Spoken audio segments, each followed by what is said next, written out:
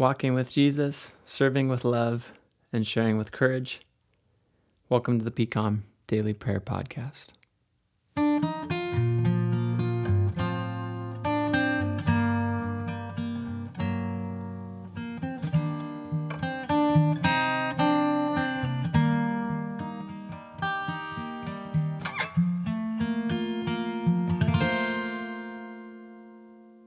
Welcome back to the PCOM Daily Prayer Podcast. Once again, this is Jeff Given on a Saturday morning, May 9. We'll hear from Stephanie Given as she reads for us Psalm 123. Psalm 123. And again, we'll be focusing today on the practice of contemplative prayer or centering prayer. And I prefer the term centering prayer for this particular practice. Contemplative prayer might be a more familiar term, but contemplative makes me think about contemplating, and contemplating makes me think about thinking and thoughts. And the idea with this practice is to allow thinking and thoughts, contemplation, to sort of fall away, to notice and acknowledge the thoughts as they come, but then to let them float by. So contemplative prayer as a term, for me, isn't as helpful in this particular practice. And so centering prayer, as it is also known, I found to be more helpful as we consider that we are turning our focus inward, that we are centering our focus, for one, inward on our breath, as we focus on our breathing in and out, as we center our attention toward our lungs and our belly, as we take in air and let air out.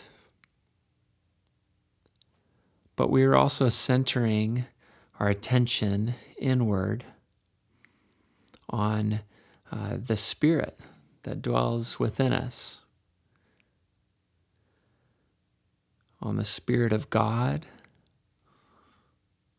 the Holy Spirit that lives within our very being.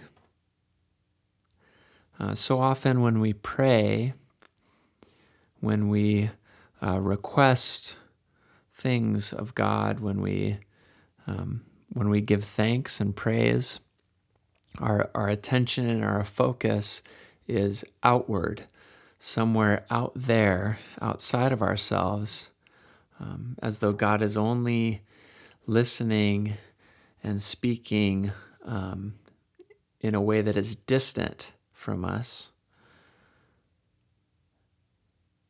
But if we believe what the Bible teaches, what Jesus himself demonstrated, God's Spirit is not out there somewhere else. God's Spirit is within us. God's Spirit is a part of us. God's Spirit animates us and enlivens us and brings us any of the joy and love and hope that we can possibly experience. That is a source that is given to us by the divine, and that is with us and in us. Often when we pray, we also focus our attention in the future, sometime yet to come, when we ask for something that we hope will happen, or when we plea that something won't come to pass that we might be fearful of. We're focusing in a time that has yet to come. Or often when we pray, we focus our attention in the past. We give thanks for something that has already happened, or we acknowledge the shame or the guilt that we feel for something that we have done when we have done wrong, when we have hurt someone, when we have misstepped. We focus our attention in the past. And of course, all of these prayers are valuable and good and worthy of God's attention and God's ear. But the centering prayer, and what we so often miss out on, is prayers acknowledging this moment right now in the present, really where everything is happening. It's all happening right now. And that's all the good stuff that we get to take part in. It's what's happening now, here. And so with centering prayer, we can focus our attention not only inward, but also in this present moment. And so instead of considering and sort of relegating God to this distant elsewhere that is in the future or in the past or somewhere out there away from us, in centering prayer, we can acknowledge and receive the love and voice of God that is here, now, and within us, closer even than our very breath.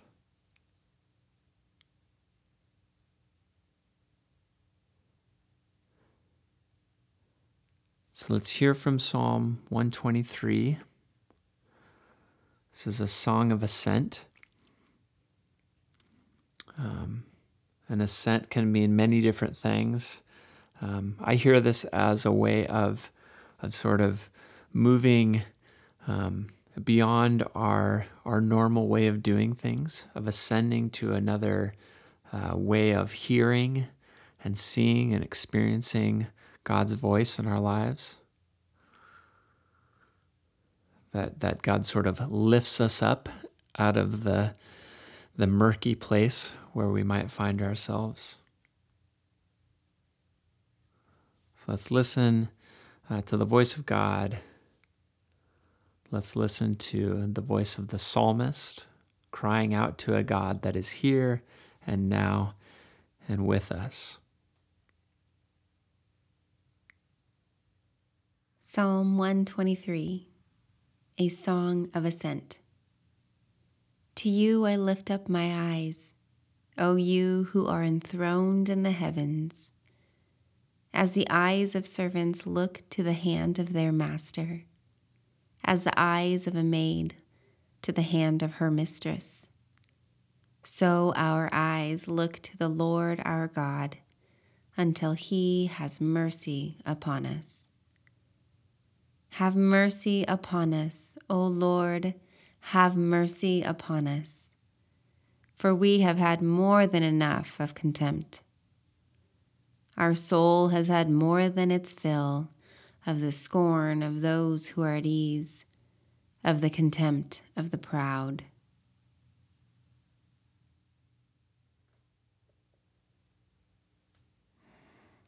So this psalm has a different tone and feel than what we might imagine would prepare us for centering prayer.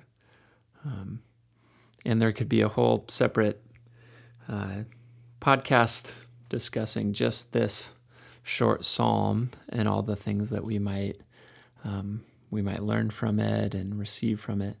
To you I lift up my eyes, O you who are enthroned in the heavens.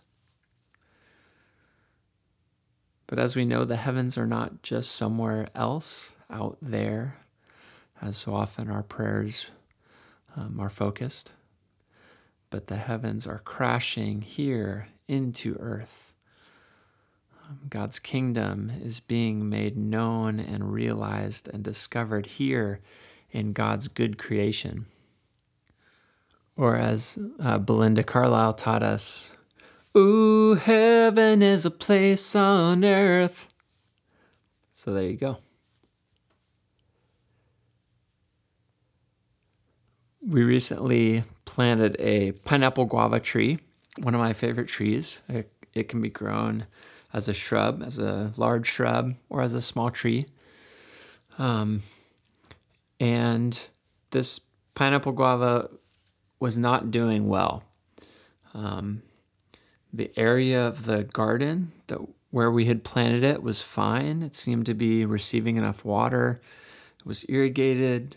It was mulched. The rest of the garden was doing okay. But this pineapple guava tree was just really sad. Leaves that were either turning yellow or brown or just falling off completely. The bark was kind of scaling and just withered looking. And so for the most part, I would just avoid this area of the garden. I had tried watering it more. I had tried watering it less. And nothing was helping this tree. And so I just didn't want to be anywhere near it because it was this reminder of the way that I had failed. It was a reminder of the way that things weren't as they were supposed to be. And so one morning after doing this centering prayer practice, I just felt more at ease than I normally would.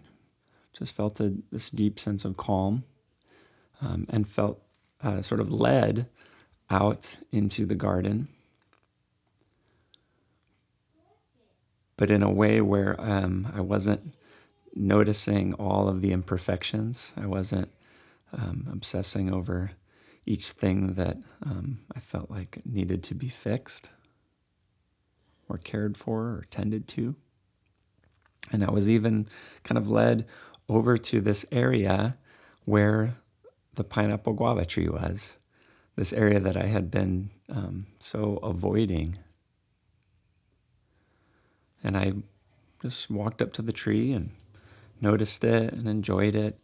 And this tree, because it had been somewhat recently planted in a small size, was about half as tall as me. And so I got down on my knees and reached up and felt some of the leaves.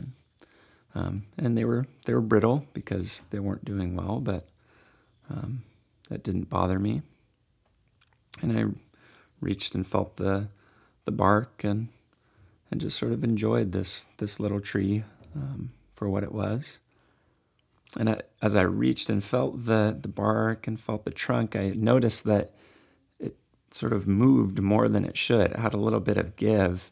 And so I put my hands down around the soil surrounding the trunk and noticed that there was kind of a gap and in the soil around the base of where the tree would have been planted. And then I held the trunk in one hand and lifted, and the entire root ball just lifted right out of the ground, the whole tree. And that is not supposed to happen months after something has been planted. And so really from the nursery that this tree came from, it never had a shot. It was root bound. The roots were entirely caught up among themselves, and they were not going to venture out into the rest of the soil. It just wasn't going to happen. And so it was a thankful discovery that I hadn't given the tree too much water, and I also had not withheld water from it. There was nothing that I could have done to help this tree in its current state. And so I called my plant guy and sent him a picture of this and said, look what happened. This thing never got established. And he said, oh, that's not good. Let's swap out another tree. So I tell you this story not because every time we do this prayer practice, we should expect some sort of happy miracle to take place. But I tell you the story because I don't think things like this are uncommon either. So even though it's not the goal or the expectation to sort of get something out of it when we do a centering prayer, when we participate in this practice, the goal isn't to for anything to immediately change. The goal is just to be a part of it. The goal is to, as we discussed last week, to just open ourselves up, to trust, to wait. But I tell you this story because I think what it can do, at least over time, is allow us to be in a place where we can more enjoy what God has for us. It can help us be in a place that is more open, more calm, more willing to appreciate and feel grateful.